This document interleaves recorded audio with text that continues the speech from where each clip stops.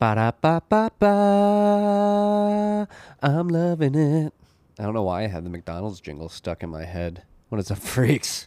It's your boy Marty Bent here to introduce this episode of Rabbit Hole Recap. Very high quality, dense rip between Matt and I. I think you guys are going to like it, coming to you a day early on Wednesday this week. Next week, it's going to be coming at you on Wednesday as well. Sorry for the schedule change over the course of these 2 weeks. Just had to make it work. We're going to show up a day early. Look at it that way. Then we'll be back to our regular scheduled programming the week after that. This trip is brought to you by our good friends at the motherfucking Cash App. Cash App's what you stack sats, send sats, receive sats, sell sats, if you so please. We're saying sats, sats, sats, sats, sats, sats, sats, sats. Sats. Because sats for the stairs. 100 million sats in one whole Bitcoin. Don't stack a whole Bitcoin. You don't have to stack a fraction of a Bitcoin. You can stack whole sats instead. Cash App makes it very easy. You can DCA in the sats. That's dollar cost average. You set it and forget it. You pick whether you want to buy daily, weekly, or bi-weekly. You pick an amount, and Cash App just sits in the background and stacks sats for you. You can set it, forget it, like I said. Cash App can even be your bank account. They're offering account numbers and routing numbers that'll allow you to direct deposit your paychecks into the Cash App. It can become your new bank.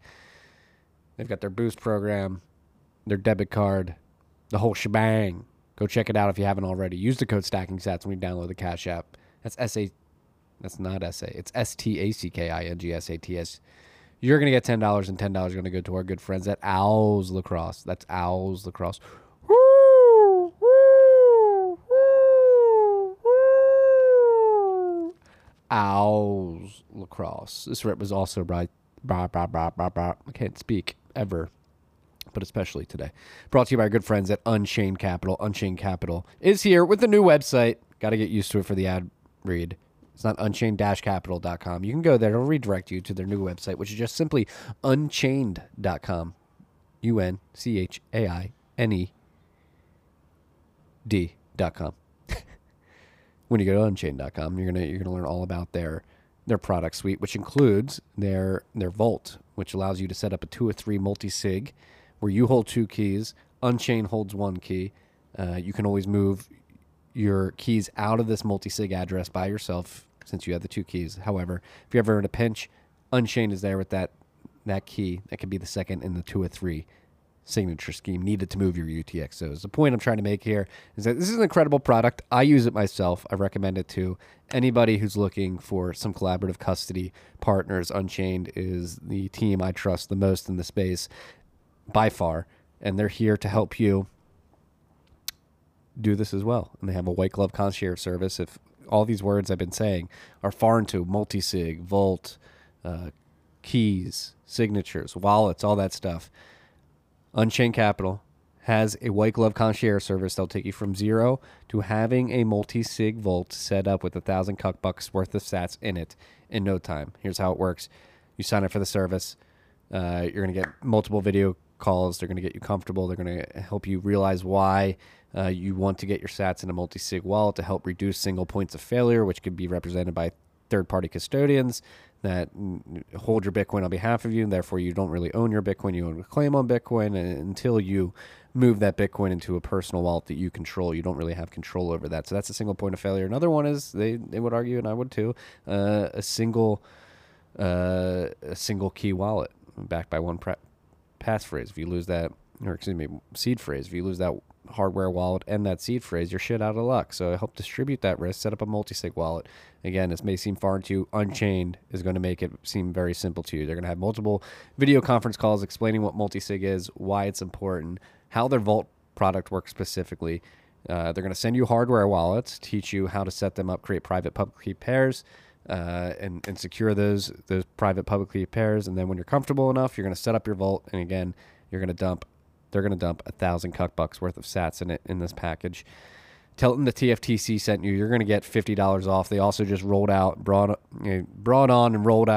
Jeff Vandrew and rolled out a new IRA product. They absorbed Jeff Vandrew's Keykeeper IRA product. They're offering that now, so they're adding retirement services into their suite. Again, I can't speak highly enough of this company. I love them to death. Go check them out at unchained.com. Again, tell them TFTC sent you if you're going to set up a vault for $50 off that process. And if you're just interested, just to learn more, they're offering free 101 consultations to help you learn more about these products as well, so you don't have to spend money to interact. This rip was also brought to you by our good friends at Brains.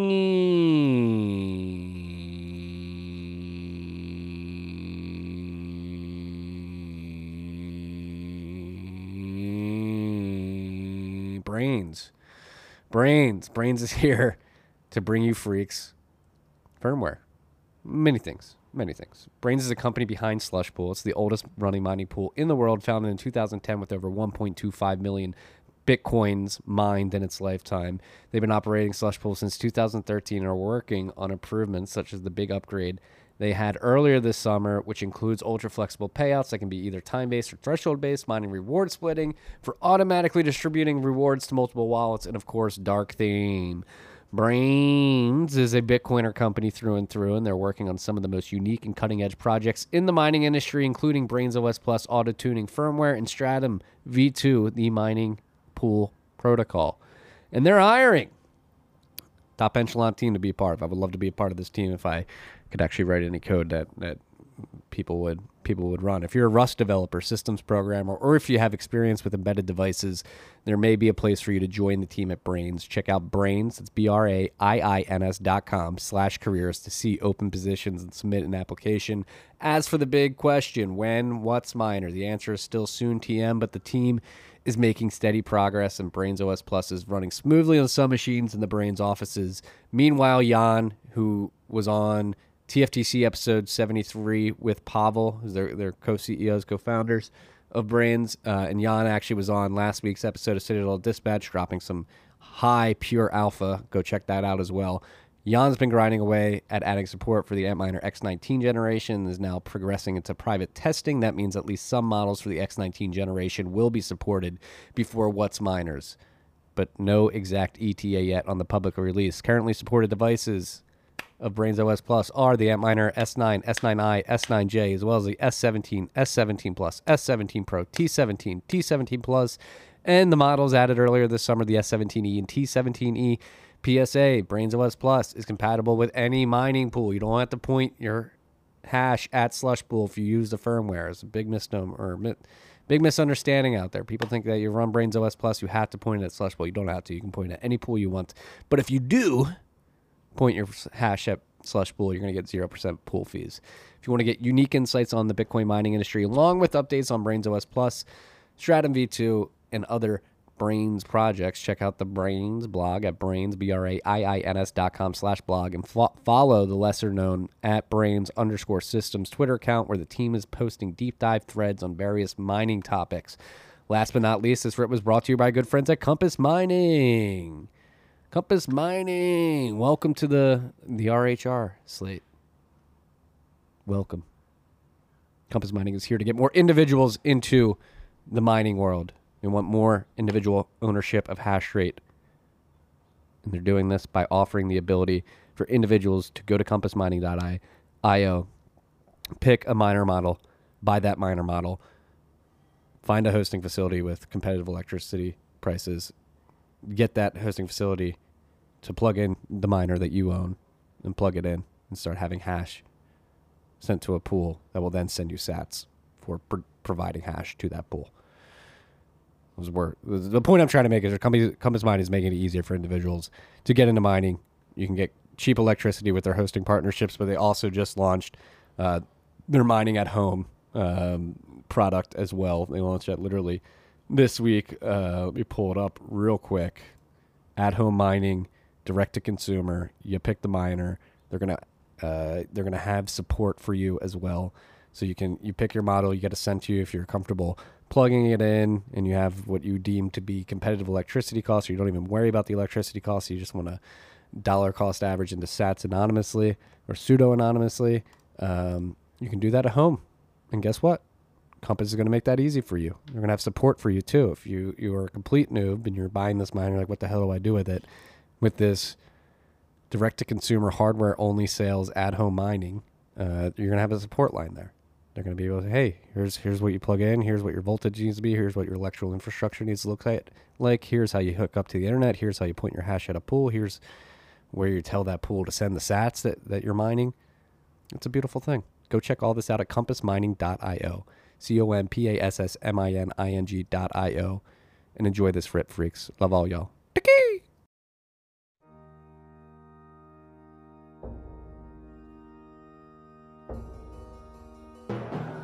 You've had a dynamic where money's become freer than free.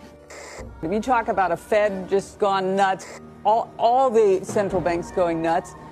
So it's all acting like safe haven.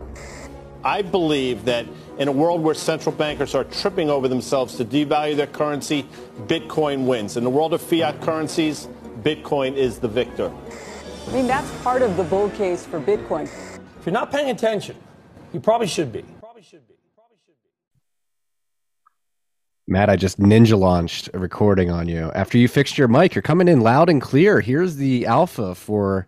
Remember the good old days when we used to record in person and we would just be having some kind of random conversation. You just press the record button on me. I think like the first 40 or so rabbit hole recaps were just ninja launched on Matt.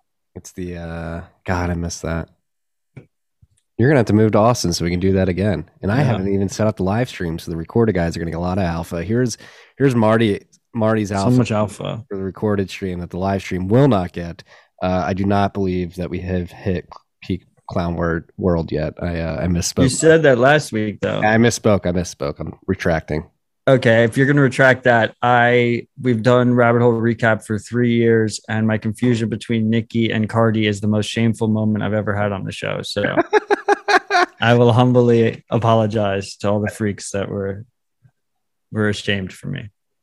Well, as a New Yorker, you'd expect. I know. It's really bad. I don't want to talk about it. I've thought about it all week. I don't need to talk about it now. There's your alpha. All right. There's your alpha. Matt, sorry about Nikki and Cardi B. And we're going live.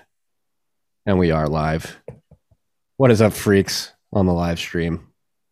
Welcome back to Rabbit Hole Recap. A day early this week and a day early next week. Matt and I were just disgusting.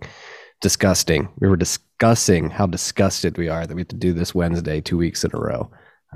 Wednesdays are good days. Wednesdays are good days. Yeah, it's not Bitcoin Tuesday. It's not Thursday. I just like Thursday because it feels like there's like a nice news build up. Everybody announces everything right after our... Yeah, we trained all the projects to announce before the Thursday rips. Yeah, no, Thursdays are definitely ideal, but the most important thing is that we get them out every week, I think so. Agreed. And there's going to be no dispatch on Tuesday either, for what it's worth. What? We'll return back to our scheduled programming the week after that. Yeah, I'm all out of wax here. Right before we went on, when we went live and started recording, my browser on my computer that I use to check everything just stopped working. Brave apparently doesn't work with the latest version of Mac OS, I guess. I just can't use Brave. Maybe I need to download a new version of Brave. I'm not sure what's going on. And then before that, let's talk a little life here. I had an hour and a half session with a prospective daycare for my son. This is intense. The competition to get children into daycare, let alone school, in the Austin area seems to be pretty insane. First, like it's hard for you to get them in the ones you want to get them. Yeah, like even to get on list, or they're calling them pools now, not list. Well, just hope they don't listen to the podcast. That's literally that's what I wanted to bring up. I'm like, fuck, these people are not like, they're not going to pick up what I'm putting down on the airwaves, I don't think. And I hope they don't find the airwaves. Well, like the host of Jeopardy got canned because like 8 years previously, on a podcast, he said a bunch of comments. And I just immediately, I was like, fuck, man. Like I don't know. We're not going to be ever hold a normie job. We're going to have trouble with daycare. We're going to have trouble with private schools until we pass, hyper Bitcoinization, then it'll be a positive. Hey, I found my way onto a board of a publicly traded company somehow, despite all of this. There you go. That's the part you mentioned at the interview. Yes, I'm on a board. Please allow my son to be educated within your walls. It's intense, man. This is like, It's a weird. I guess I'm learning. I'm a new parent, relatively new. How is there? I thought Austin was supposed to be the Bitcoin city. How's there not like a Bitcoiner run daycare over there? Well, it's not a daycare, and it's not really Bitcoiner run, but there is a very, very. I don't want to say prestigious school, but a school with a curriculum that I think we would like. That I believe they follow the path of Alexander the Great, and attempt to teach children using that structure that Alexander the Great followed. And I don't think they have grades or anything. I think as soon as your child can start reading, they can get into that. As soon as your child starts conquering small countries, they've graduated. Yeah. I think No, that sounds awesome. I hear a lot of Bitcoiners are sending their school there, their kids there. It's early. But if you're a Bitcoiner in the Austin area and you want to stack some sats, consider running a daycare. Right. That's what I'm thinking. I was like, shit, man.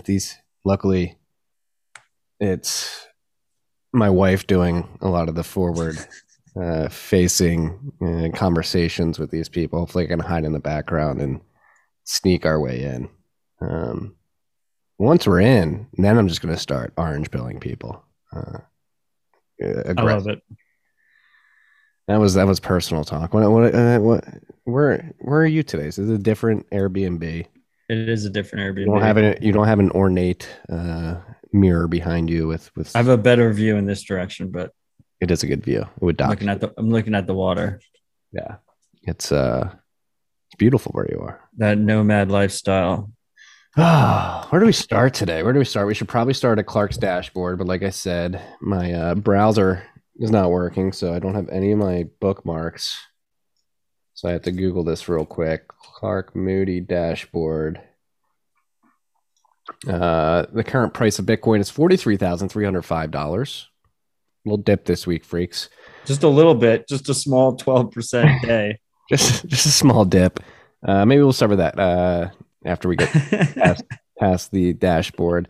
One cuck buck is going to get you 2,309 sats. The current market cap of Bitcoin, if that's even a metric we want to follow. I don't know what the White Claw metric is. Clark hasn't added it to the dashboard yet. But what the fuck, Clark? Currently, it's been a week. 815.1 billion cuck bucks is the market cap of Bitcoin.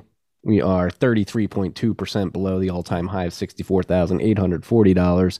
We're currently at block height 701,708.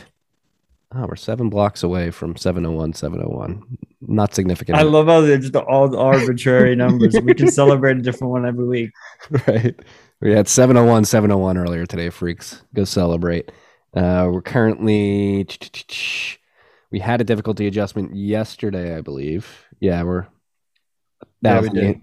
And it was an upward adjustment of 3.2%. That is because blocks were coming in at 9 minutes and 46 seconds on average, which is 14 seconds quicker than the 10-minute block production target. Currently, obviously, it's very early on in this difficulty epoch. We're 1,876 blocks away from the next adjustment, and currently that adjustment's estimated to be negative 10.9%. Blocks have been coming in at 11 minutes and 13 seconds on average since the adjustment yesterday. Take that number, 10.9% downward difficulty adjustment, the grain of salt. Obviously, the estimates close to the last adjustment sort of skew, or don't paint the the closer it is, the less accurate the estimation is. Yes. So we're only 100. I'd be very surprised if we had double-digit difficulty down adjustment. Yeah, we're 130 blocks away from yesterday's adjustment, so it's not even a day's worth of data. What else? Where are we here? There are 5,922 transactions in Clark's mempool. It's not a lot. It's a third of what it has been the last few weeks. 1 sat per byte. Transactions are going to get through. And Samurai, I think this is like exactly static week on week. 4,096.61 BTC in unspent capacity. They hit the all-time high this week. Did they? Yeah. I don't know if it dropped back down. Certainly in sats. Probably not in cuckbucks. Oh yeah, not in fiat, in Bitcoin. Cuckbucks, it's 177.5 million cuckbucks. locked up in unspent capacity. Yeah, we had a big correction this week. Looks like there is something going on in the Chinese real estate market. I'm sure many of you freaks are aware at this point in time. I don't believe it's the largest. I believe it's one of the top 3, Evergrande. I don't know how to pronounce it. I've only read it. I haven't heard people talk. I haven't watched any news on it, but the way I understand it is they have a massive debt exposure to the tune of like $300 billion. They have $300 billion in liabilities, and they are in danger of going bankrupt. They cannot pay back the loans that they've taken out to banks. They're starting to miss payments, and this is causing a mini contagion within the real estate development market, specifically within China. And the overarching question with this particular situation is the CCP going to step in and bail out this real estate development market? Are they not? If not, what are the repercussions? There's many people who believe that like Tether owns a lot of. Yeah, what the fuck is that? I don't know. It's like one of the. You gotta love when our conspiracy theorists overlap. Yeah, it's like, of course, Tether came out and officially said they didn't own any Evergrande paper. Just think about just think about it. Like, if you're one of these conspiracy theories, like why would like a Tether, which has the eyes of every regulator in the world and every conspiracy theorist who thinks it's a house of cards, if they had the money to acquire assets to underlie the Tether backing, why would they ever buy paper debt in a Chinese real estate developer? Yeah, I mean, it was funny because like the real conspiracy has always been that they back it with Bitcoin, which I don't actually really doubt. Like that makes sense. Like if you're running multi-billion-dollar currency and you need to back it, and you have issues with the U.S. government and banking, like Bitcoin's the ideal thing to hold. But yeah, Chinese real estate paper doesn't make much sense. I'm curious, was Evergrande exposed a lot to Hong Kong? Because I mean, the CCP like completely destroyed the most, I shouldn't be laughing, it's really a tragedy, destroyed one of the most valuable real estate markets in the world over the last 2 years. Couldn't help. Well, I don't think they have direct exposure. They're Shanghai or another Chinese property. I'm reading a Kyle Bass. Yeah, but there's definitely Chinese investors who invested in Hong Kong real estate. I mean, there's global investors that invested in Hong Kong real estate. Yeah, a lot of nuance here. So before China took over Hong Kong, obviously you can own private property in Hong Kong. In China, I don't think you're actually allowed to own private property. So there's like, I believe Evergrande is predominantly developing real estate in China and not Hong Kong. I think they might have Hong Kong exposure to Hong Kong banks and probably took out some debt from Hong Kong banks. I'm speaking out of my ass right now, but it wouldn't surprise me. It's an interesting story, right? Because I mean, these ghost cities, the stories of Chinese ghost, like this should have been this is something that you could have called from 10 miles away. Like if you understand the history of these Chinese. It's been obvious, but the timing hasn't been obvious. Like people have been calling it for a while and they've been wrong because it's, it can last longer than you can stay solvent. Yeah. So like, it has been very apparent to anybody with any sense of common sense, for quite a while now.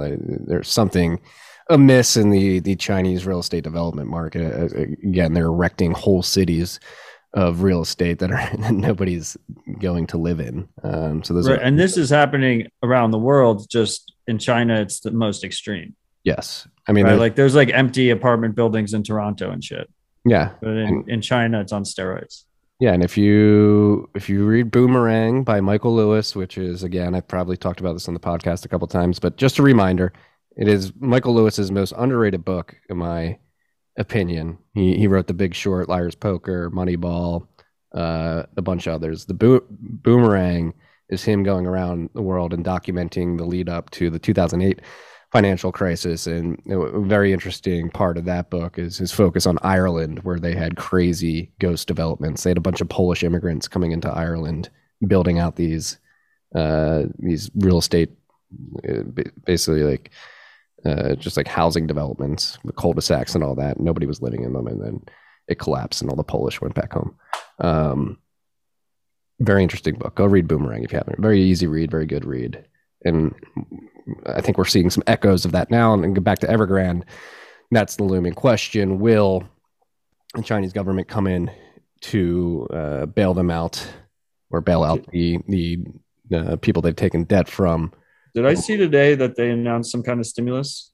Or I'm not sure. I've been crazy tied up this morning, so I haven't seen that. But one of the theories I saw that was interesting is, in the case of an Evergrande bankruptcy, bondholders get paid out first, and the largest holder of Evergrande bonds is the CCP. So it's like an easy way to you just let them fail, and the government takes them over. Yeah, and this is maybe this is teetering on the conspiracy theory line, but I wrote it in the Ben a couple days ago. The Wall Street Journal came out with a piece earlier this week that highlighted Xi Jinping's aim to rein in Chinese capitalism in Hu Jintao socialist vision. Xi said it's not trying to rein in a few big tech and other companies, trying to roll back China's decades-long evolution toward Western-style capitalism and put the country on a different path entirely. And so I'm just seeing this story, watching Evergrande unfold, and if this is the intent of Xi Jinping and the Communist Party, is to demonize capitalism and say, oh, Mao's vision of socialism is what we're going to strive for now. It's a much fairer system. This real estate development crash is a great sort of boogeyman to point at. Look what happened with this capitalist fervor in the real estate market. It blew out many people, and it hurt us. Capitalism's bad. They wouldn't be surprised if they let it all fail and then use it as a scapegoat to push that vision that Xi Jinping seems to be striving for right now. So that's something to keep an eye on. Again, that's me. You think most of the panic's bullshit? I don't know. Well, that's and that's another thing I wrote in the bed. It's like hard to know how much exposure Western investors or Western investors have. Like, I don't know if it's hard to know if any large institutional investors have capital tied up in the Chinese real estate development market, in any of the particular companies involved. That's something I guess we'll find out if they are allowed to fail. You could see that ripple effect. I guess markets at least, are pricing that in as a slight possibility. There's still a lot unknown. I think tomorrow there's another big bank payment that's supposed to be made, and your dog's just chilling, and then Friday as well. So I think more information when we wake up tomorrow. It'll be clear exactly what's happening, what the response from the government's going to be, and the wider ramifications of a collapse in that real estate market. The CNBC talking heads are like in full panic mode the last 2 days. I mean, my instinct tends to think like it's a little bit overblown, just because we'll keep printing, and I think the Chinese don't want anything to topple right now. So, but regardless, if a macro crisis is a concern to you in terms of selling your Bitcoin and encouraging you to sell your Bitcoin, I would just say that I think that's pretty short-sighted. And if we do have, something worse than March 2020, like some kind of massive macro crisis, a la 2008, maybe bigger, I think Bitcoin might fall harder and faster than everything else in the beginning. There'll be a bit of a liquidity crisis, and then it'll correct back quicker than everything else. And long term, I think it's going to be the best performing asset, period. So my strategy is just going to be hold through the chaos and actually stack more through the chaos. Just stack sats and stay humble. And I would just add one more thing, that like, if it's a true macro crisis and things get really dirty and really messy, it's going to be hard to move a large amount of money into Bitcoin, harder than it is today. And so you don't want to, Why do you say that? Because everything will be illiquid, or I think the on ramps are very vulnerable. The on ramps could be like that entry door can cut you off at any moment. So, I mean, it's already kind of difficult to move large amounts into Bitcoin quickly. I mean, it's getting easier rather than more difficult. If you're willing to do KYC and stuff, it's definitely getting easier. But I think in a macro crisis, like those regulated on ramps could just get like a combination of, or they get cut off by regulators, or Coinbase goes down every time there's volatility.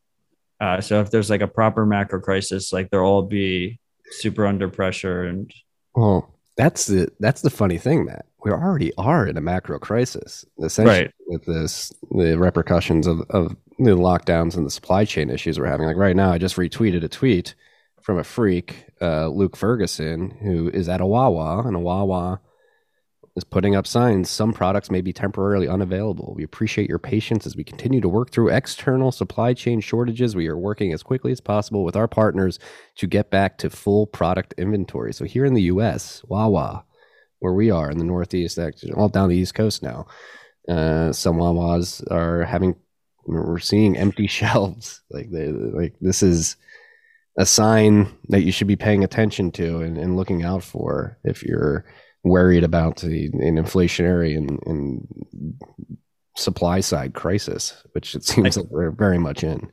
I can't even get the black Richardson hats. No? I have a freak sent me the last 48 he had at his embroidery shop.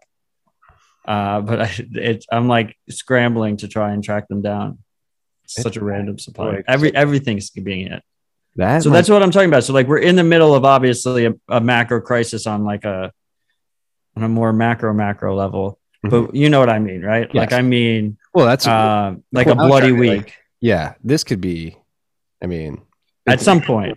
It's like it really depends on the amount of exposure the rest of the world has to these development companies, which again, I don't think that information is just freely available until you start seeing who's actually, as soon as the tide goes out and you actually see who is exposed and how exposed they are.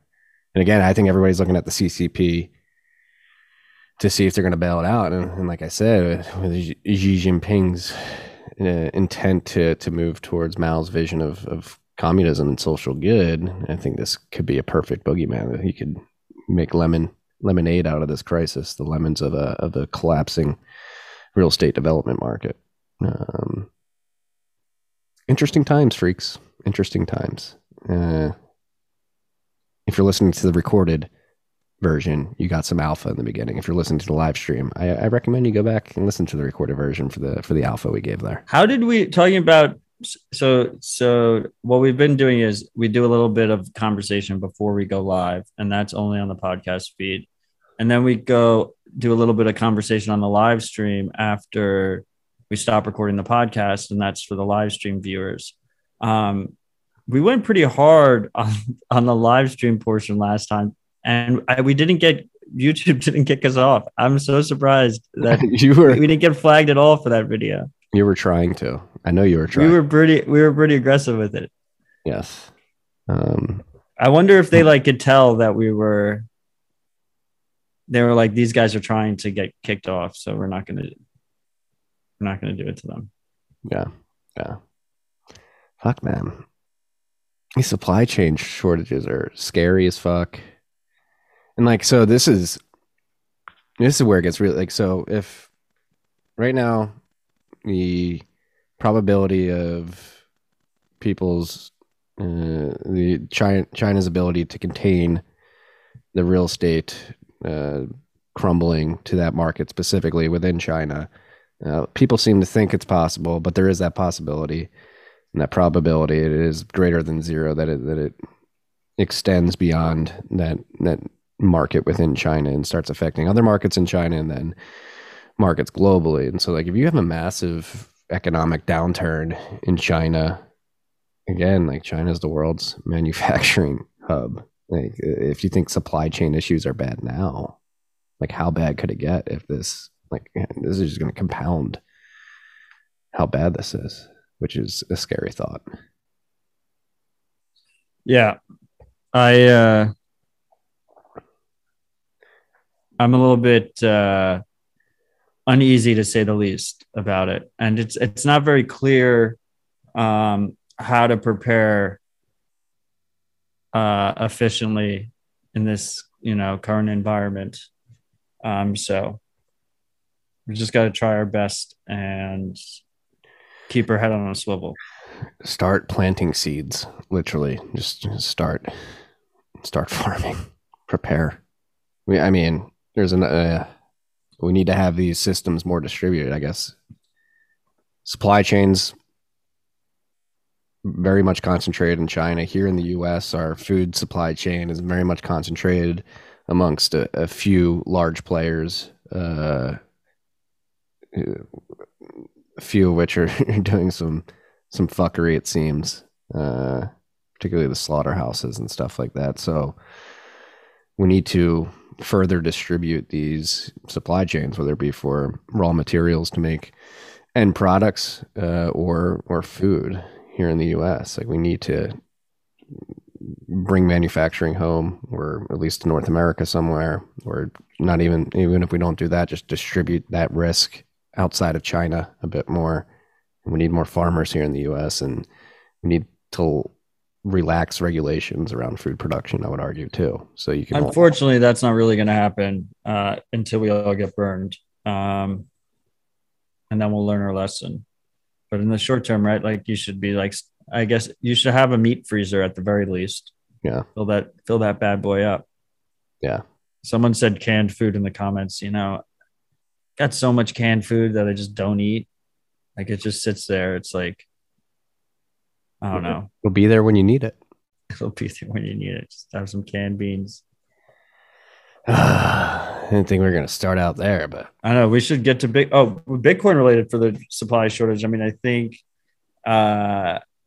ASICs are going to hold their value significantly longer than they have in past cycles, because of the supply shortage, but also because they're kind of plateauing in efficiency gains. Like, you're not seeing some like radical efficiency gains. So one of the topics we have on the list is Compass, which has made their name being a hosted mining solution where you pay them and they put an ASIC in a hosting provider's warehouse that has like cheap electricity, and they set it up for you. They now have an at-home mining option, which, is slightly more expensive than ASICs. If you like hustle and are going into Telegram group chats and stuff, you're paying a premium. That Compass that's their business model. But they seem relatively reasonably priced. You can buy them with fiat, which most of the time, if you have to hustle for miners on like Telegram and stuff, you have to buy them with Bitcoin.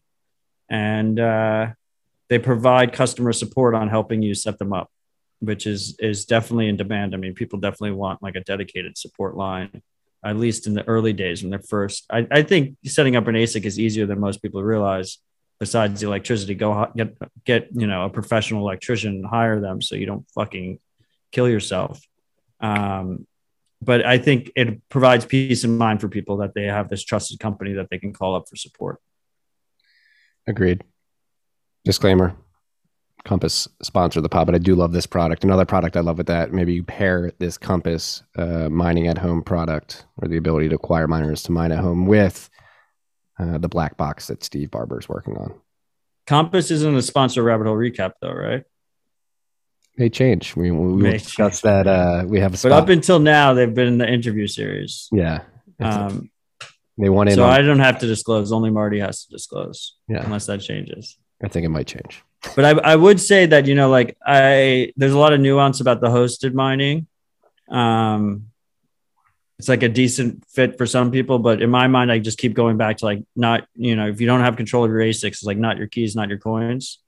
So it is kind of cool. I like that they're going into this home mining thing. And I think, it's a very good venue for like stacking, just stacking without needing like a regulated exchange or something like that. I don't know what kind of private information they take from you, but I assume it's less than an exchange. Instead, it's not like full blown KYC. No, I think they only get the information you share when you buy it. Yeah, and I think once again, I just think these ASICs, like even if you buy one that's a little bit overpriced because you want to go with the trusted vendor over, like a Kaboom Racks or like a Mind Farm Buy or like one of these Telegram channels.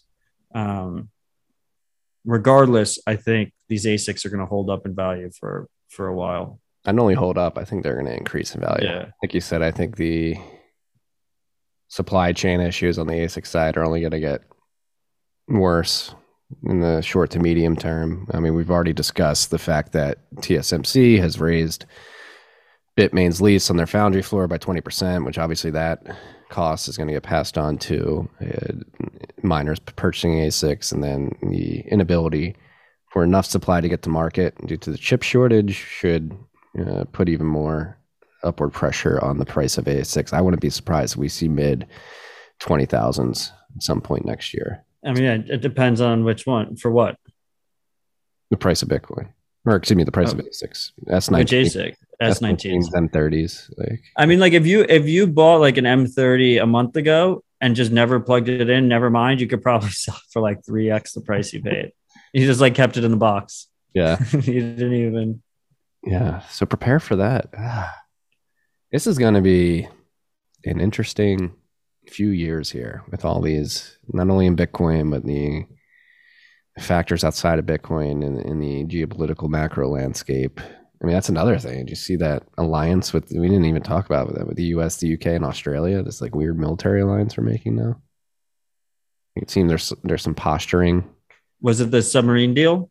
Yeah, now France is all pissed at us. That We already have the Five Eyes with them. Was it Canada and New Zealand? Yes. Canada, New Zealand, UK, Australia, America, Five Eyes? Yeah, I believe so. That's where all like That's where we all spy together. Yes. We each spy on each other's citizens and then report back. Yeah. I think bringing Australia into the nuclear submarine fold will be interesting to see how that affects the relationship with China. Obviously, they're very well. close. Australia's like the proxy war between us and China. Yeah, yeah. China has a lot of influence in Australia as well. Obviously, we have some influence too, being a Western English-speaking country. Yeah. Deep breaths, freaks. Now I'm talking myself into being scared right now. Should I be scared? I'm like looking for I'm looking for a house, and it just complicates everything. I have no idea. Like if we go under contract for a house, like I feel like there's a possibility that like the whole market just fucking collapses from out underneath us as it's happening. Yeah. But at the same time, like I would like to have a house before chaos. Yeah. I'd like to have a farm. Now I'm like Austin City. Yeah. Locked in for a year. Well, stay aware, freaks. Stay aware. Be aware. Be aware.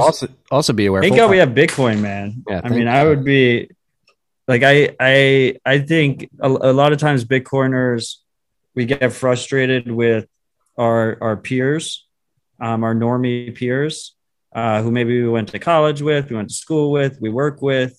And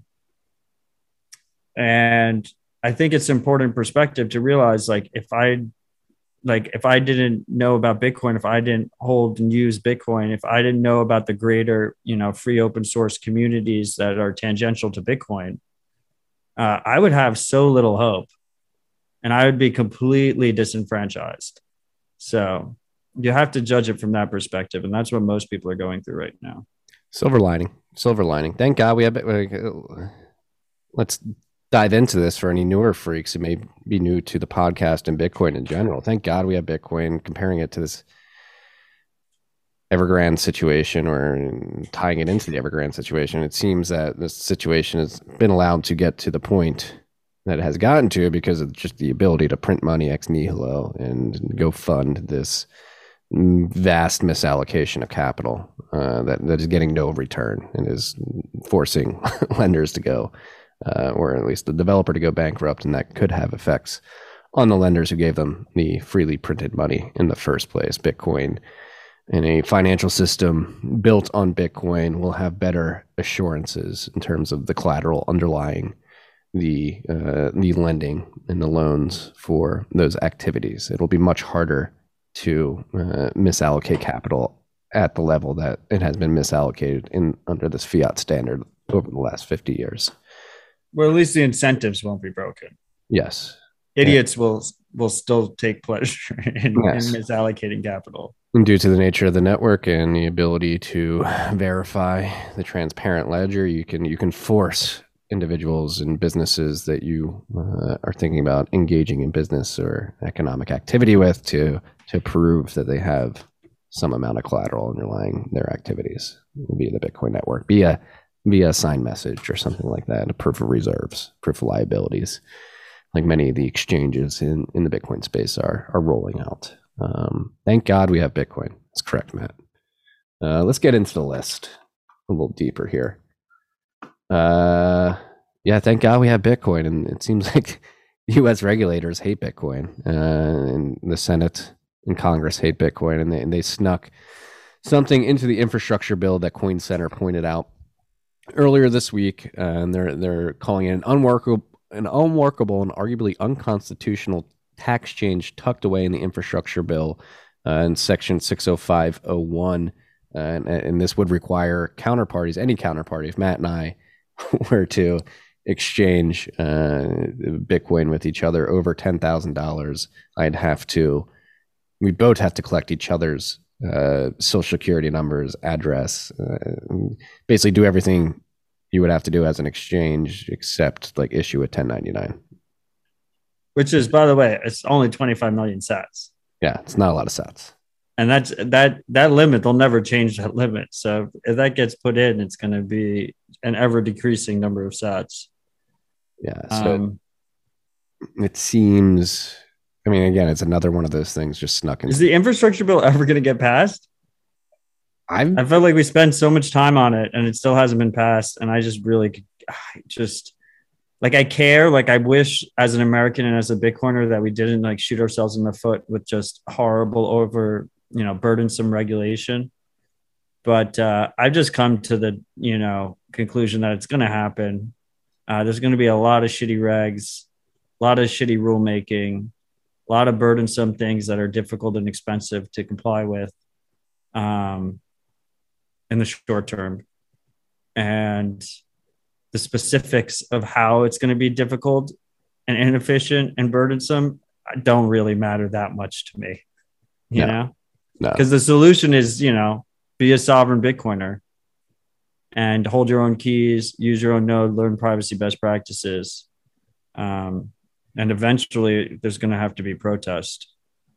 VidGamer14 is saying that they're going to be voting on it on the 27th. And I agree. I think there's going to have to be protests, but the protest, they're just going to have to be people disobeying, civil disobedience. Like, fuck you. Like, who are these people? You see Biden at the UN? Like, they're spreading Build Back Better like propaganda, and he can't even talk. You can't even talk. I have not seen it.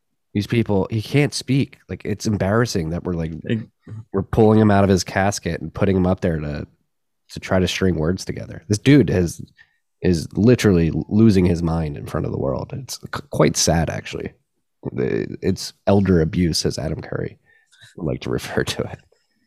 I try not to pay attention as much as possible. I do as well, but sometimes those clips come down the timeline. It's like, holy shit. Clown World rolls on.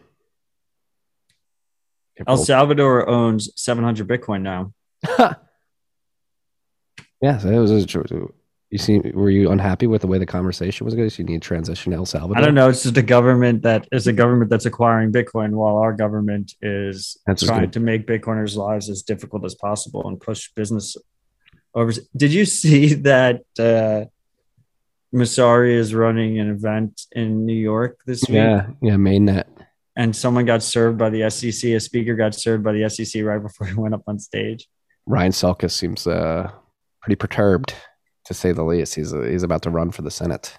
I mean, what did these people expect? Like, of course, like, what was the whole point? What's the point of this technology?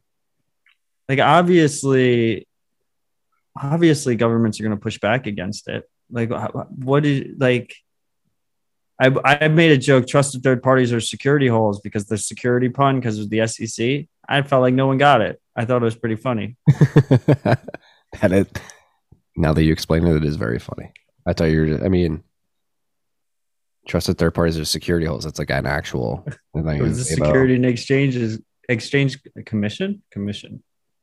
Securities and Exchange Commission, yes.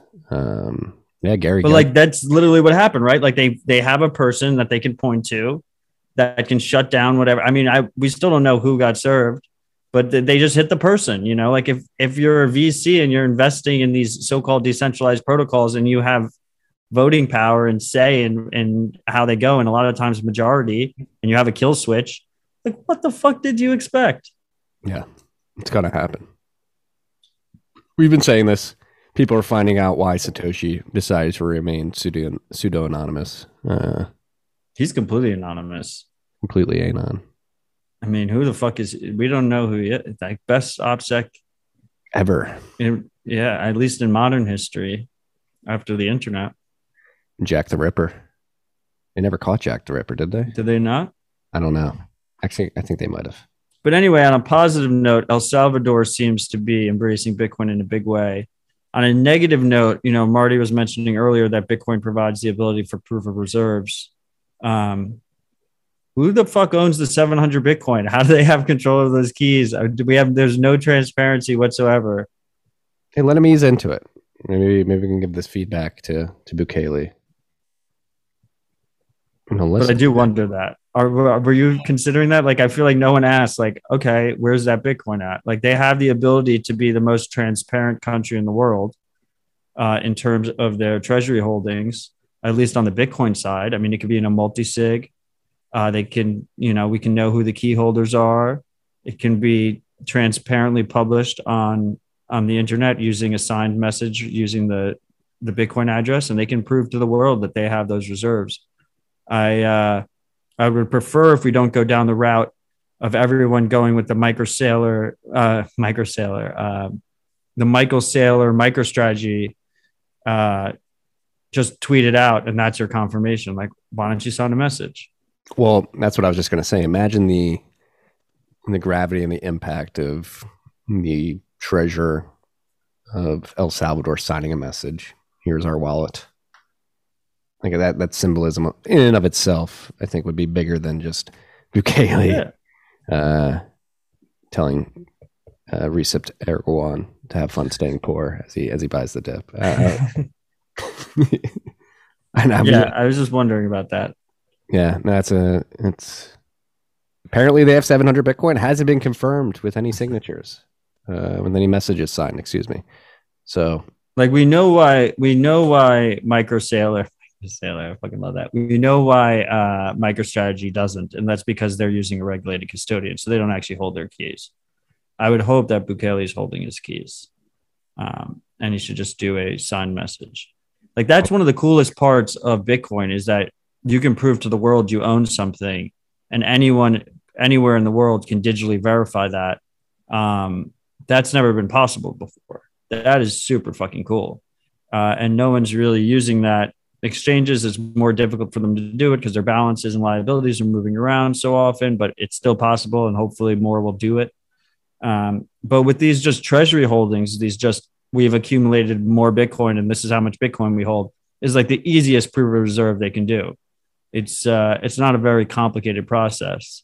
So hopefully we see more people doing it. And then we also have FTB in the comments. He wants us to mention that a lot of noobs think that Adam Back is Satoshi, and we're supposed to dispel that myth. I don't think Adam Back is Satoshi, and I also don't think it's productive to try and speculate on who Satoshi is. But I'm 99% sure it's not Adam. I don't believe it's Adam either. He's come out and straight up denied it as well. That's what Satoshi would do. Right. I don't think he likes being asked the question. Adam certainly did contribute one of the core pieces to Bitcoin, which is the Hashcash proof of work. Satoshi iterated on and added the difficulty adjustment, which is probably the most beautiful part of the Bitcoin network, is that difficulty adjustment to calibrate block production at the 10-minute target. Adam Back's not Satoshi. And like Matt said, if you ever see Satoshi in the street, shoot him. Shoot him right. Oh, protect him. Yeah. What else was I going to say? I had some. Full-time Bitcoin also making us aware that Slush Pool mined 4 blocks in a row. That's pretty rare for them. Let's fucking go. The plebs pool. Need to get that hash rate up. They had. I think Foundry was able to poach some hash from them, but I think they have been making a strong recovery. Foundry's kicking their ass in hash. Yeah, like double. Yeah. I like the team over at Foundry though. I love Kevin and Yuri and those guys. And I have met their technical lead. And I'm not going to dox his name, but he's based. Gets Bitcoin, gets the ethos of Bitcoin as a cypherpunk. I would describe him as a true cypherpunk. What else do we got here? What else? Salvador, Compass at Home. Ooh, this is one I'm sure really grinded your gears, but you probably weren't surprised about. Chainalysis running a block explorer to help uncover people looking at certain transactions, tying IPs to transactions. It's been CoinDesk ran it as a scoop and said that it was secretly being run. It wasn't, maybe it was intentionally poorly disclosed, but it was pretty like in privacy, in Bitcoin privacy circles, it was aware that Chainalysis owns this website. So it's walletexplorer.com. Do not go to it or use it. But it was a block explorer, it's a pretty good block explorer. And the creator of that works at Chainalysis, which is public knowledge. But Chainalysis has been using it to tie users' IP addresses to the wallet addresses they search. So they've just been basically using it as a data harvesting operation. And this is what you should expect. These are professional surveillance mercenaries. And they are going to harvest as much data as possible. Wherever they see an edge, wherever they see the ability for them to cheaply harvest more data, ideally discreetly, so their targets don't realize, they're going to do it, and they're going to connect it with their massive data pool of other data. And of course, the Bitcoin blockchain is forever. It should probably outlast all of us if we're correct.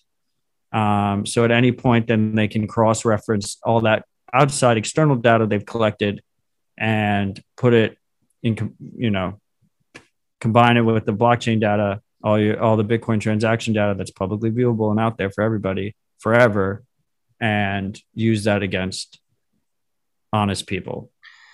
Yes. So be aware. That's why we recommend that you run your own full node. If you're going to use a block explorer, and try to use something like mempool.space, which allows you to connect to your full node and pull the data from the blockchain from your copy of the blockchain. So you're not pinging external servers and leaving your IP address on there. If you are going to use an external block explorer, make sure you're using Tor or VPN at the very least. You don't want to tie your IP address with the blockchain data you're looking up on these explorers, because it could be used as a heuristic to assume that you own the sats in the wallets that you're looking up, or the transactions that you're looking up. And if you use Tor or VPN and you're searching like multiple addresses, you're not using your own node, you want to constantly switch servers. So on Tor, it's called a new identity. On VPN, if you're using a good VPN like a Molvat or something, you can switch which country you're in. And you're going to want to switch servers. Otherwise, it can combine, they can see that the same user is looking multiple addresses and link them together. They still won't know your IP address, which is a net benefit. Your IP address is a unique address attached. It's like your computer's mailing address. So they won't know your IP address, but they can know the addresses are connected to a single individual, which might give them some clues. The reputable block explorers all have no logging policies. Blockstream.info, mempool.space, OXT, they all have no logging policies. Like there's no way to verify that, but it's better to use one that says they're not logging. Wallet Explorer like explicitly says they're logging all your shit. But yeah, and Blockstream.info has a Tor endpoint, so you can just go to the native Tor address, and I believe Mempool has one as well. Yes. Another thing that was included in this document was the admission that they're running basically nodes that SPV wallets are connecting to, correct? Yeah, the Electrum wallet. They're definitely running a bunch of Electrum servers. This is something we've speculated for in the past. It's one of the reasons it's important to use your own node. These node-in-a-box solutions, the Umbrals, the Ronin Dojos, the Raspberry Blitzes, the My Nodes, the Start9s, the Noddles, they all allow you to easily run your own Block Explorer. They all allow you to easily run your own Electrum server. If you don't do that, then you're going to be trusting someone else's node. And if you're trusting someone else's node, you're trusting them with your privacy. So it's just something to be cautious about. I wouldn't be surprised if, they're participants in the different CoinJoin implementations. Anywhere they can see an edge that they can cheaply get more data, they're going to do it. Maybe they haven't started yet, but running large Lightning nodes is a good way for them to gather more data as well at very low cost. So when we think about these threat models and we think about these incentives, the only safe assumption is to assume that they have their hands in everything and protect yourself from that. And hopefully we're just preparing for the worst, and it's better. The reality is better than that. Agreed. Be aware, freaks. Be aware. Chainalysis, they're out there trying to dox you. They helped. Another item we have on the list is the sanctioning of, what's the exchange called? Suex out of Russia? Yeah, it's a OTC exchange. So it's not like a proper exchange, but over-the-counter exchange. Yeah, so an OTC exchange in Russia. It was originally domiciled in Prague, I believe. Yep. And I had never heard of it before the sanctions. Neither have I, but apparently the Department of Justice teamed up with Chainalysis to tie a bunch of the Bitcoin associated with recent ransomware attacks, and even our one of our favorite all-time exchanges, BTCE. Some Bitcoin from that exchange was being sold or switched out via this OTC. I love that they never say sold. They're like, oh, it was laundered. Yeah, right. So this is the Department of Justice is coming down heavily on this, and this is another lean into the ransomware cyber attack stuff, and they're probably going to begin drumming that beat a bit louder. Yeah, a couple of days before that, the U.S. Treasury announced that they were preparing a bunch of sanctions against Bitcoin-related companies and entities. And then, like a couple of days after that, this happened. So my guess is there's going to be more coming. Obviously, enforcement is going to have to be on a person-by-person basis. They have no way in the protocol to seize funds or anything like that. So they're going to have to, the first step, a lot of times with sanctions, the first step is just making it public and, saying there's a target on your back rather than them actually being able to enforce it. But we should expect more of that. Also, I don't think we mentioned it, don't have it on the list. But Coinbase just made a new deal with the US government for another $1.3 million. This one's much larger than their previous contract to provide their chain surveillance software and tools to, I believe, Homeland Security and ICE, to immigration enforcement. This is even a larger concern than these classic chain surveillance companies, because we were just talking about how data is the most valuable thing for these tools. And Coinbase knows everything about its users. They know absolutely everything. They have a huge amount of insight onto on-chain transactions because they had their users, and they had their users completely cucked up. They got full KYC. They know every withdrawal address. They know every deposit address. And through process of elimination, they can figure out a lot of other things. Now, Coinbase has said that they keep their user information and their chain surveillance strictly separate. I find that hard to believe. Maybe they do now, but that's going to change. That's their main advantage compared to the other change surveillance companies as they have it. That's certainly an bold-faced lie.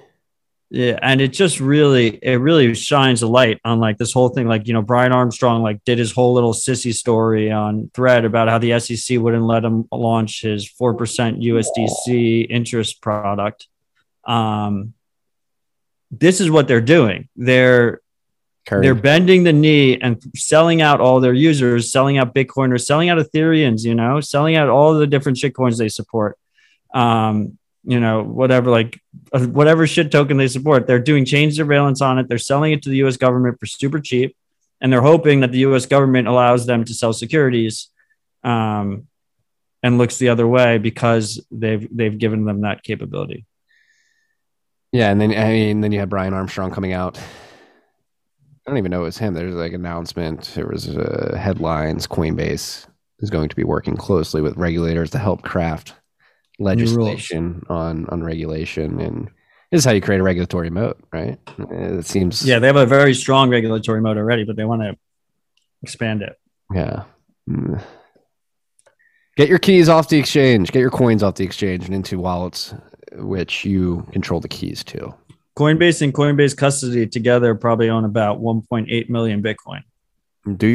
Hold 1.8 million Bitcoin. Do your part. One of the shout outs has to do with this topic, so I'll wait till then. But just don't. What do you think? We talk about this a lot. Is there any more urgency to get coins off exchange in your mind? Yeah. There's always urgency, but the urgency increases as time goes on. Yes, we always have to caveat this with make sure you know what you're doing. Make sure. Test it with a small amount. Practice. Practice makes perfect. But do it. Test it with a small amount, send it, receive it, wipe it, restore it, make sure you still can access it, get comfortable, and then get all your fucking coins off of exchanges. Yeah. Utilize Bitcoin, the power of Bitcoin. They can, like we said earlier, they can just cut that withdrawal at any point, whether that's government related, whether that's corporate related, whether it's personal or whether it's across the board. People have been cut off from their Bitcoin before when it's held with the custodian. We could wake up tomorrow and this woman right here, this beautiful woman right here could just be like, yeah, people aren't allowed to self-custody exchanges. You're not allowed to let people remove their coins from the exchange to personal custody. She could mandate that and they'd have to listen the next day. I'm pretty sure the way things are going with all this. I mean, they're a little bit inept. So like my guess is if they did it, there would be like at least some kind of notice. But it just depends how big of a crisis unfolds. Like if there's a large crisis, then things can move quicker. Mm-hmm. Yeah. Like, Marty Jones is coming out now. Like, how much do we have to put up with this? How many times do we have to put up with this incompetence? Like the government, the U.S. government, I'll focus on our government. Like it is completely incompetent. It is inept. It is making things worse. It is taking more and more tax dollars and producing a worse product over time. Why do we put up with these people? Fuck these people. They should have no say on what we're building here. We're building the future of money and finance for the digital age. And these old dinosaurs who don't understand anything, they're greedy, they're kleptocratic, they're evil. I would argue a lot of them are evil, are making these broad brush regulations on the most incredible technology that humanity has ever come into contact with. It's just very frustrating. And that is why I'm a strong advocate of civil disobedience at the personal. And I hope companies start disobeying. I hope the base companies like River, Cash App, other exchanges. Sorry for putting you guys on the spot, but you're on the spot. You're on the spot. We need people to stand up and say, this is enough. Like, get away from us. Leave us alone. The bar is so low. I'm just like impressed they haven't sold surveillance tools to the U.S. government. Did you see that bored Elon Musk tweet? No. Let me find it real quick, but it's just like a perfect depiction of like. But that's a parody account, right? Like he doesn't also operate bored Elon Musk. No, it's not. It's not Elon, but it's just it's a parody account with 1.7 million followers. But it's like he uses the word crypto. I know we don't like it, but it really highlights the absurdity of the focus on Bitcoin and the overarching cryptocurrency landscape. Most Money lost by consumers through crypto scams last year, $80 million. 2020, $80 million. Money lost by consumers through overdraft fees last year, $12 billion. Like, banks are literally robbing poor people of $12 billion in overdraft fees. And nobody says anything about it. Some people get scammed. They took risk. I would argue they probably understood the extent of the risk they were taking, and it got burned. And now we just need to completely cuck this, again, revolutionary technology, potentially the best technology that humanity has ever come into contact with, because it finally allows us to create a globally fair monetary system that can't be manipulated by people like this beautiful woman.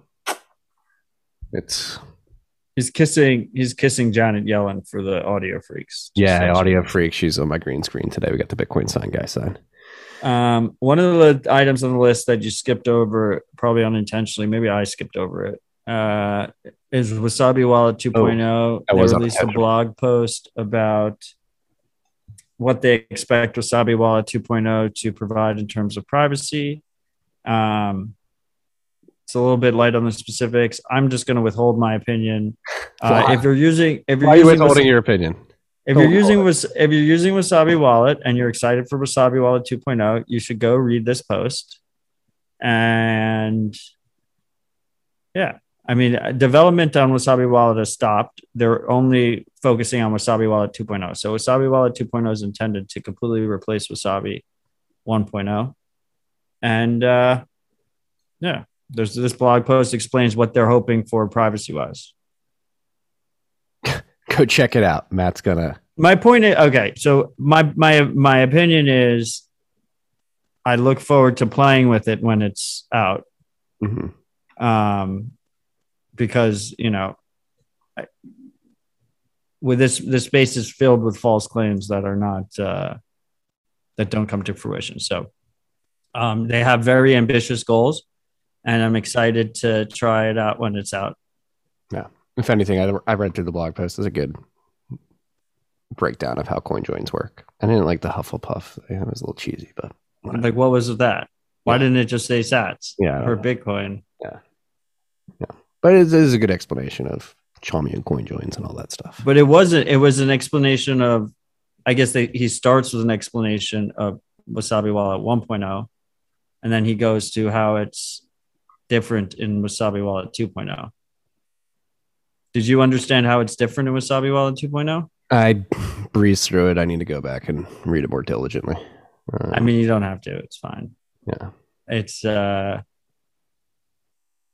the idea is to try and make it more mainstream and accessible, and that you don't have fixed amounts.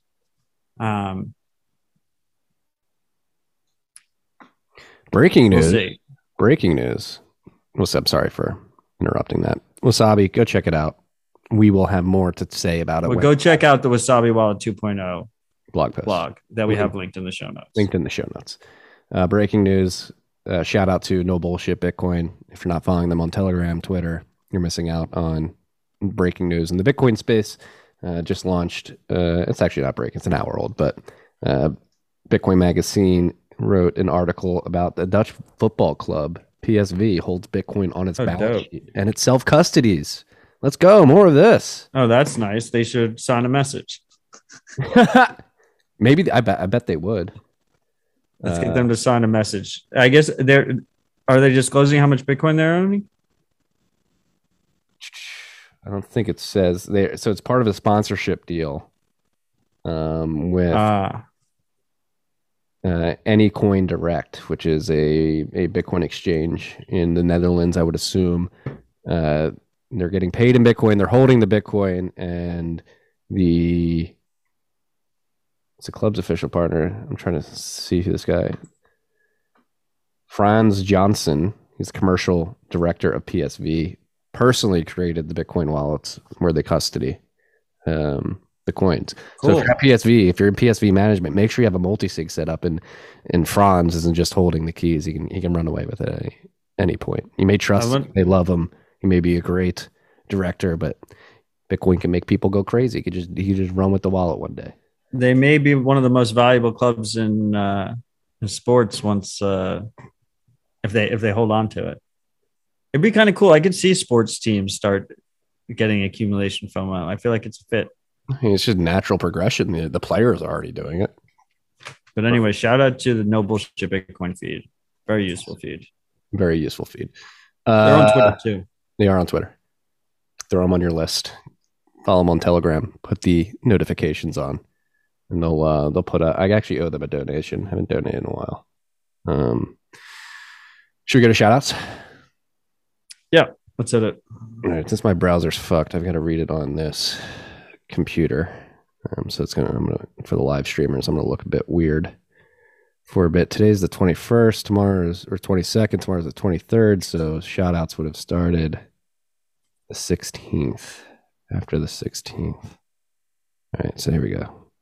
We've got a lot of shout outs today. Thank you, freaks, for the shout out. Shout outs, we love these. Great way to interact. tftc.io/contribute. If you want to purchase a shout out and get me to read something silly on air or serious, you can do so there. Rare Pepes are currently saving the Bitcoin fee market. Change my mind. There's only 5,922 transactions in Clark's mempool, and there is no fee market right now. Thanks for another shout out, Fake. We always appreciate when you send in your shout outs. I love you, Vic. He didn't sign it, right? No, he didn't sign it. It's definitely a vague shout out, right? Yeah. Rare Pepes are making a comeback. Yeah, one of the original NFTs. It's on Bitcoin. The original. I remember you did an episode. Didn't they gift you one? Yeah, I've got Rare Pepes in an open dime. You got to dump it, bro. Well, I've been told I can't dump it. It's philosophically inconsistent with being a Bitcoin maximalist. I mean, you got to dump it. I know. I think it's cool. I'm gonna hold it for a while, just for the fact that I mean, it's a collectible. Like it's physically, it's a collectible. Someone paid fucking 12 Bitcoin for one. I think it was more rare. Our boy Dan Darkpill made a bunch of them early on, and he gifted them to people, so he didn't keep any. And one of the ones he created sold for 12 Bitcoin. If you got gifted that, you got to give Dan at least one Bitcoin. I agree with that for sure. But I mean, how can you not sell that if you just walked into that? Right.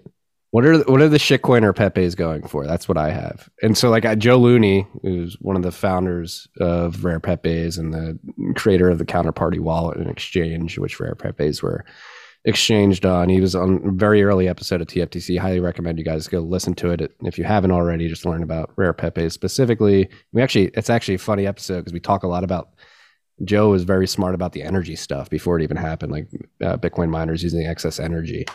We talked about that in that episode as well. If dumping Rare Pepes is unethical, then what does that make having an episode dedicated to Rare Pepes on your podcast? Like that's got to be. This was early. This was 2017. Still, but you've already committed the sin. You've already committed the sin. You had an episode that was all about Rare Pepes. You got gifted a Rare Pepe in that. I mean, as don't go out making false claims like my Rare Pepe cures cancer. It's the new money. It's ultrasound money or any kind of bullshit claims. Just be like, here's my garbage Rare Pepe. If you want to give me 10 Bitcoin for it, I will take that 10 Bitcoin. Well, I'm in a predicament because after that episode, Joe, since it's on an open dime, it's a public address. You can put it out. He sent me a link to the address that he put the shitcoiner Pepe in, and then he posted that to Twitter after, like, hey, Rare Pepe community, if you want to send Marty Pepes, do it. So like I got a bunch of random Pepes on this open dime, but I don't know the address anymore. It's like it's been lost in the ether, so I have to like actually. But you have the open dime. I have the open dime, but it's like in a sealable bag. I don't want to break the seal and then plug it in. It's like a bit of a mystery. It's break the fucking seal. Schrodinger's Pepes. No, you don't have to break the seal to see the address. No, just plug it in. Copy the address. It's in a bag. It's in like a bag. Break the fucking bag. Break the bag of seal. Plug it in. Check the address. Profit. All right. What are these Pepes going for these days? That's what I want to know. I had something else to add there. Oh yeah, this whole like policing maximalist and stuff like that. What are your thoughts on that? Have you been following that at all? What Udi's This vendetta. yeah, I mean, no, not really. There's there's a yeah. I think there is a breed of Bitcoiners. There's a subset of Bitcoiners that have defaulted to lazy argumentation. And I would like Bitcoiners to be stronger if they choose to debate someone. But I think, Udi's argument has got a lot of strong men involved. And the shitcoiners love that argument. They just are all over it. So, yeah, my view on it is I don't care. It's all inconsequential. Like no one cares. Like Twitter shitposting, like your favorite influencer can lie to himself and lie to you, saying that like his Twitter shitposts are helping the greater Bitcoin movement. Like, no, they're for engagement. Like that's what they're for. They're not going to increase Bitcoin adoption. They're not some greatness for the world. They're a fucking shitpost. And if it's scheduled, it's a scheduled shitpost. So just be humble enough to admit what the fuck you're doing on Twitter and shake it off and move the fuck on. Fuck you, Vic, for sending. But also this rabbit hole we just fell down. I wanted to be clear that, no one should be buying rare Pepes, in my opinion. Like that shit's all trending to zero in terms of Bitcoin, along with everything fucking else. And so I should dump my Pepes? I mean, I think you'll regret it for the rest of your life if you don't. Okay. They are fucking pumping like no other right now. No one expected, even the Pepe Maximalists didn't expect it. The last like 5 of them. I'll go unseal that bag later tonight. We'll see. Shout out number 2. Hello, Matt and Marty. I've been listening for a while and I love the show. This message is for all the freaks. This is what I was alluding to earlier. As many of you already know, we celebrate the Genesis block on January 3rd every year. However, this celebration is about more than just getting drunk with friends. Proof of Keys Day is about making sure Bitcoin fulfills its role as global hard money. If we don't assert our sovereignty individually, I think that's what he was trying to say there, by taking possession of our coins, then Bitcoin will suffer the same fate as gold and will be inflated into oblivion through rehypothecation. Last year was underwhelming, and I know we can do much better. So tell your friends and family if they care about not losing their coins to get a hardware wallet and take possession. This year, let's pull the tide out and discover who's been swimming naked. And co-sign that. You don't have to do it on January. You don't have to do it on January 3rd. You should do it every day. Every day is Proof of Keys Day. Yeah. If your funds are on an exchange, they're not your funds. Period. Her claim on Bitcoin. That's all they are. And where are we at here? Told you, a lot of shout outs. What's up, fellas? RHR has been a weekly staple for me for almost a year now, so this contribution is long overdue. Hard to express the value I get from RHR. You guys grind out pure signal every single week, and you do it with high doses of integrity, critical thinking, and respectful debate, all while keeping us laughing. I like that you guys are laughing. No script, no hidden agenda, no bullshit. That's so rare these days, even with the Bitcoin space to some degree, and it's very much appreciated. Also wanted to have you guys dox me a little bit on air in order to help me start a meetup in my area. After Bitcoin 2021 and BitBlock boom, I'm dying for more interaction with Bitcoiners. Lone wolfing it up here in a small town, Iowa. I know it probably makes Matt cringe a little bit, but please let the freaks know to DM me if they're ever in Northwest Iowa area, Sioux Falls, Fort Dodge, Omaha, and if they're down for a monthly meetup. I'm Eric Can't Meme on Twitter. That's at EABROSIUS. At EABROSIUS. Appreciate you both and all the freaks out there. Cheers. Well, thank you for the extremely kind words. And if you're a freak in the Northwest, Iowa region, consider meeting up with Eric to talk about Bitcoin. 100%. I'm very flattered that you guys love you, freak. Some of you freaks get value out of this. Maybe so. I think there are some freaks out there who just rage listen because they hate some of my views on things, but it's nice to see that there's some out there that like stuff as well and get value out of it. That's what we're looking to do, is bring value here. Satoshi writes, next shout out, Matt. Next shout out. I'm reading a shout out. I'm not saying this. Thank you for the clear delineation. Satoshi writes, there would be many smaller zombie farms that are not big enough to overpower the network, and they could still make money by generating bitcoins. Satoshi said that. Bitcoins. Did you hear that, Matt?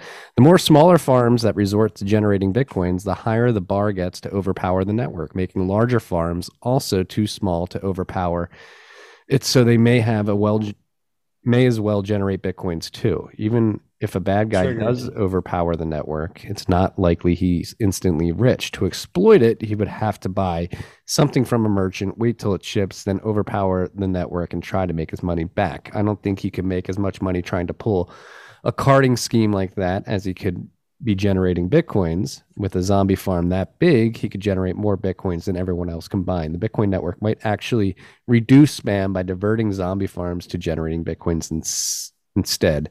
Excerpt from page 40 of the stage from the book of Satoshi, Marty 1, Odell 0 from Disco Toshi. Yeah, okay. Hey. It sounded horrible. It made no sense, Satoshi. If you're listening, we would love to have you on the show. And I hope you've reformed your views on the proper plurality of Bitcoin. Don't talk to Satoshi like that. It's Bitcoins, bro. It makes no sense. Outside Dying of on the hill. Outside of the ongoing debate about the plural of Bitcoins, the plural Bitcoin is Bitcoins. That excerpt specifically, I mean, I think it shows that Satoshi really understood the natural incentives of the network and was basically describing the probability of 51% attacks. And again, you can pull off a 51% attack, but like, how profitable is it after that? It is more profitable to just mine. That freak did not care about the excerpt on the 51%. That freak looked up what excerpt had the most dense terms Bitcoins that Satoshi said and pasted it because of that. 100% didn't care about the actual contents of the excerpt. Well, I care about the contents of the excerpt. It's a good excerpt. Satoshi understood the natural incentives. People are literally naturally incentivized to abide by the rules and not attack the network. You can make the argument will be more profitable at the end of the day in the long run. This is just a special thanks. This is another shout out, Matt. I'm reading a shout out. This is just a special thanks to our boys, Marty and Matt. The plebs appreciate all of you. Keep the fire alive. Also, quick public service announcement. Plebs should be going out, buying burner phones with cash and getting KYC free Bitcoin at Bitcoin ATMs. Take advantage of the dip. You can accumulate a lot of clean sats very quickly. Use multiple phones and several ATM providers. Do this before it's no longer an option. Peace from a random pleb. Peace, random pleb. Good advice. It was very good advice. That was it for the shout outs. Very good shout outs this week, freaks. Is it ETH or ETH? I say ETH. I don't care. Ethereum, Ether, ETH. I don't know. I think I switch it up. Yeah. Don't care. I say ETH. I'm not that. That's not a hill I'm going to die on. I will die on. Yeah. I'm not dying on the hill either. Yeah. Where are we here? Straight into software updates. Again, caveat with the software updates. These are the latest versions of these software projects. If you're running this software, you don't have to upgrade immediately. At least I don't think there's any critical bugs in any of the releases that we'll be announcing right now. When they're critical, we'll mention it if we notice. Yes. So these updates are available. Consider updating. Weigh the cost. Get feedback from other users. Jump into verify your downloads with PGP. Simple Bitcoin Wallet version 2.1.12 has been released. Matt, as always, from source. As always, let me know if there's anything you want to highlight. Nope, there's nothing. Blue Wallet. My head's been all over the place this week. Blue Wallet version 6.2.7 has been released. If you're running Blue Wallet, consider upgrading to that version. Lightning Terminal version 0.5.1 alpha has been released. And what is this? Immortan. I've never seen this project. Immortan is the Lightning implementation that is mobile focused and powers Simple Bitcoin Wallet. So they tend to get updated together. Okay. All right. So that's up to version 0.2.4 if you're running that. It's a pretty cool project, to be honest. It's taking like a first principles approach to Lightning on mobile. So it's only focused on trying to, have the most reliable full node experience on Lightning on mobile. Check it out. I can't believe I've never heard of it. I think Fiat Jeff is involved, Oh yeah, Fiat Jeff. but I'm not positive. I've actually got to check my DMs. Christopher Allen reached out. Blockchain Commons. Yeah, he reached out to me. He wanted me to ask me kindly if I would highlight some of the work they've been doing, and I think that I love Blockchain Commons. They don't get enough. Yes, They don't get enough love. Christopher, if you're listening, I'm sorry. I'm slow to getting to this, but pulling Boomer Marty. How funny was the meme the freak made of you and the walker talking about our screenshots? That was hilarious. That was hilarious. It was funny. So earlier this month, Christopher Allen and the team at Blockchain Commons launched the latest version of Gordian Seed Tool. It's version 1.2. It's now available on iOS and Mac app stores. And they put out a new post about the latest air-gapped QR reference app to demonstrate and exercise a number of their interoperable wallet standards using QR codes. So that's one of the things the Blockchain Commons has been working on, is a standard for QR codes across Bitcoin wallets. And that's some very important work. I will link to this stuff in the show notes. And then also they're working on sharded secret key reconstruction, calling SSKR. It's a way for users to easily shard a cryptographic secret, giving you some options for seed reconstruction, improved resilience against theft or loss. So they're working on these tools. I agree with Matt. They don't get enough coverage. We should probably be giving them more coverage here. And that was my effort to do that. Have you had him on the show? No, I need to get him on. I've asked him to come on. He's always like, we're working on something. I'll come on when that's finished. I wanted to get him on Dispatch. Yeah. Doesn't get enough press time. No, he doesn't. Christopher, if you're listening, we'd love to have you on the show. It's a fully donation-backed project. Yeah.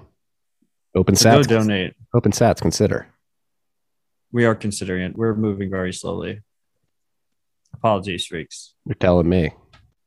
We'll get it up. We'll get it up in 2 weeks. Trademark. We have 2 more stories left. What is Blockchain Commons website? Give me a sec.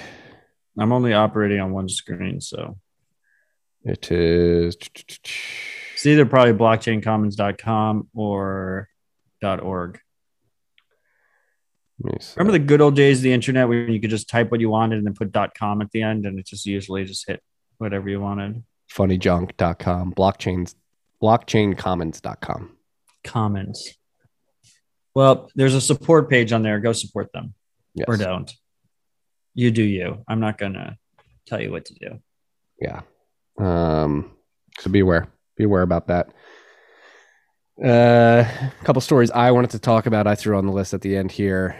Just got a random text from somebody. Every financial advisor I talk to is big into crypto. Who sent me this text?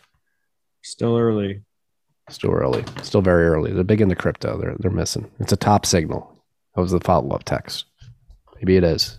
I don't know if we're hitting the top yet, but we'll see with all this regulatory scrutiny. Maybe it could create a top. That's not what I want to talk about. I want to talk about carbon credit cards, carbon limit credit cards. So obviously the topic of ESG and this monetary reset and this cattle herding of individuals into a central bank digital cuckbuck system, which basically dictates how much money you have, how quickly you have to spend it, who you can spend it with, and a bunch of other things. They're going to embed a social credit score system into this, most likely. I mean, these officials are coming out and saying this in public, so it's not like conspiracy theory, like the Great Reset, Build Back Better. They're trying to do it like it's not what some would deem a conspiracy theory. These people are coming out and saying this straight to everybody's face. This is what we want to build. Part of that social credit score will be your carbon impact on the economy. And so there is a pilot program that was actually launched in 2019 by MasterCard in conjunction with, I believe, a Swiss company. We're a Swedish company, and they created this Duconomy card.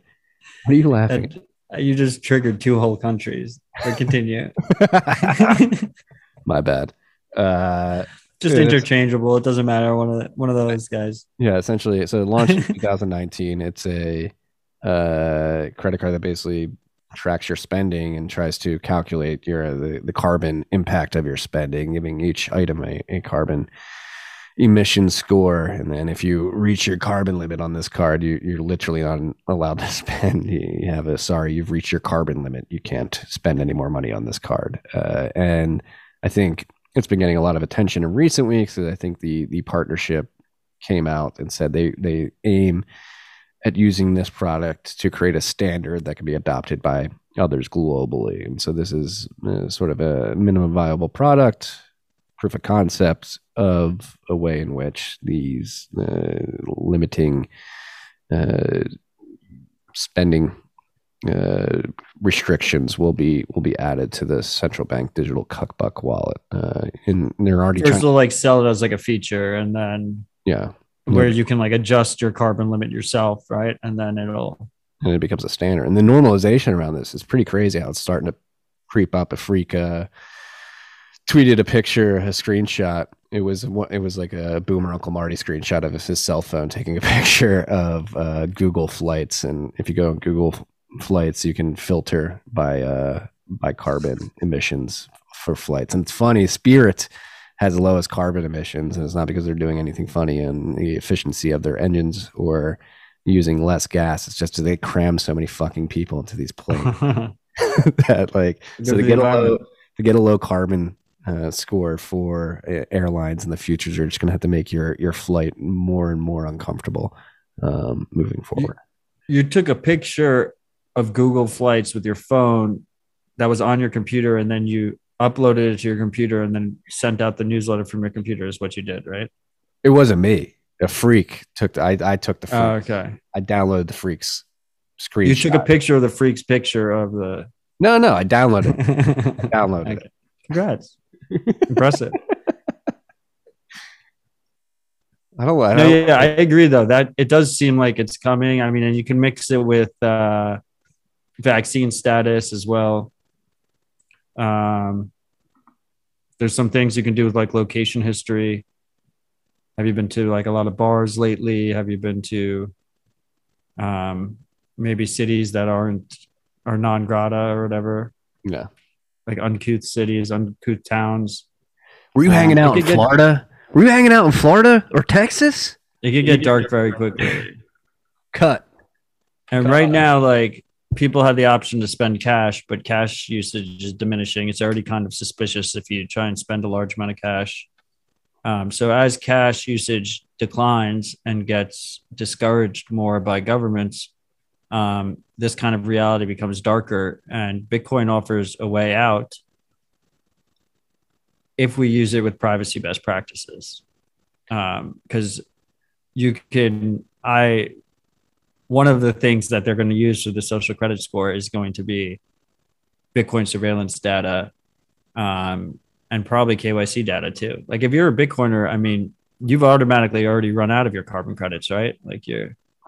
Marty's not going to be able to use any traditional financial tools because he's just evil. He's just burning up the world over there with his Great American Mining. So, Janet, don't yell at me too hard, honey. We're actually helping to reduce methane emissions, not that. No, that logic doesn't matter. No. So, well, logic doesn't matter. Logic, first principles, common sense, obvious facts don't matter. Nothing matters in the clown world. The clown world that we live in. Build back better. We're going to build back better. We're going to give you your carbon limit credit card.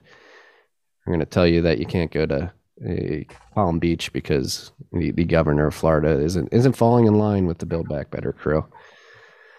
On the bright side, your credit card is already a tool of control and surveillance. So at least now it'll be more obvious to people, and it'll wake some people up. Yeah, on the bright side. And Bitcoin fixes this. They can't do this. Bitcoin has no idea Bitcoin fixes it if you use it in a sovereign way. The correct way. Yes. What else did I have here? Last on the list, the UK is currently experiencing crazy increases in natural gas prices. I think they've fallen into the European trap of a combination of things, a decommissioning of these reliable energy facilities coupled with growing demand from China and Russia playing hardball with their natural gas resources. It is inciting a collapse of utilities companies, particularly natural gas utilities companies in the UK, which is cascading into extremely high electricity prices for the citizens of the United Kingdom, the countries within the United Kingdom. And I think it's just another, similar to Evergrande and the uncertainty around that. This is another, I don't even know if it's a black swan but something that many didn't have on their radar is popping up, is causing some legitimate problems for the electricity markets in the United Kingdom. I think something like 1.5 million people are being affected by, were being served by these utilities companies that are going under because they weren't able to hedge their natural gas price exposure, and the prices are simply too high for them to purchase and then resell profitably to the market. So just again, reliable, cheap energy is something that's important for humanity if you want to succeed. So sounds like such a basic comment, but it's very controversial. It is very controversial, but that'll be something to pay attention to as we venture into fall and winter, and demand for natural gas increases as people want to warm their homes. Hopefully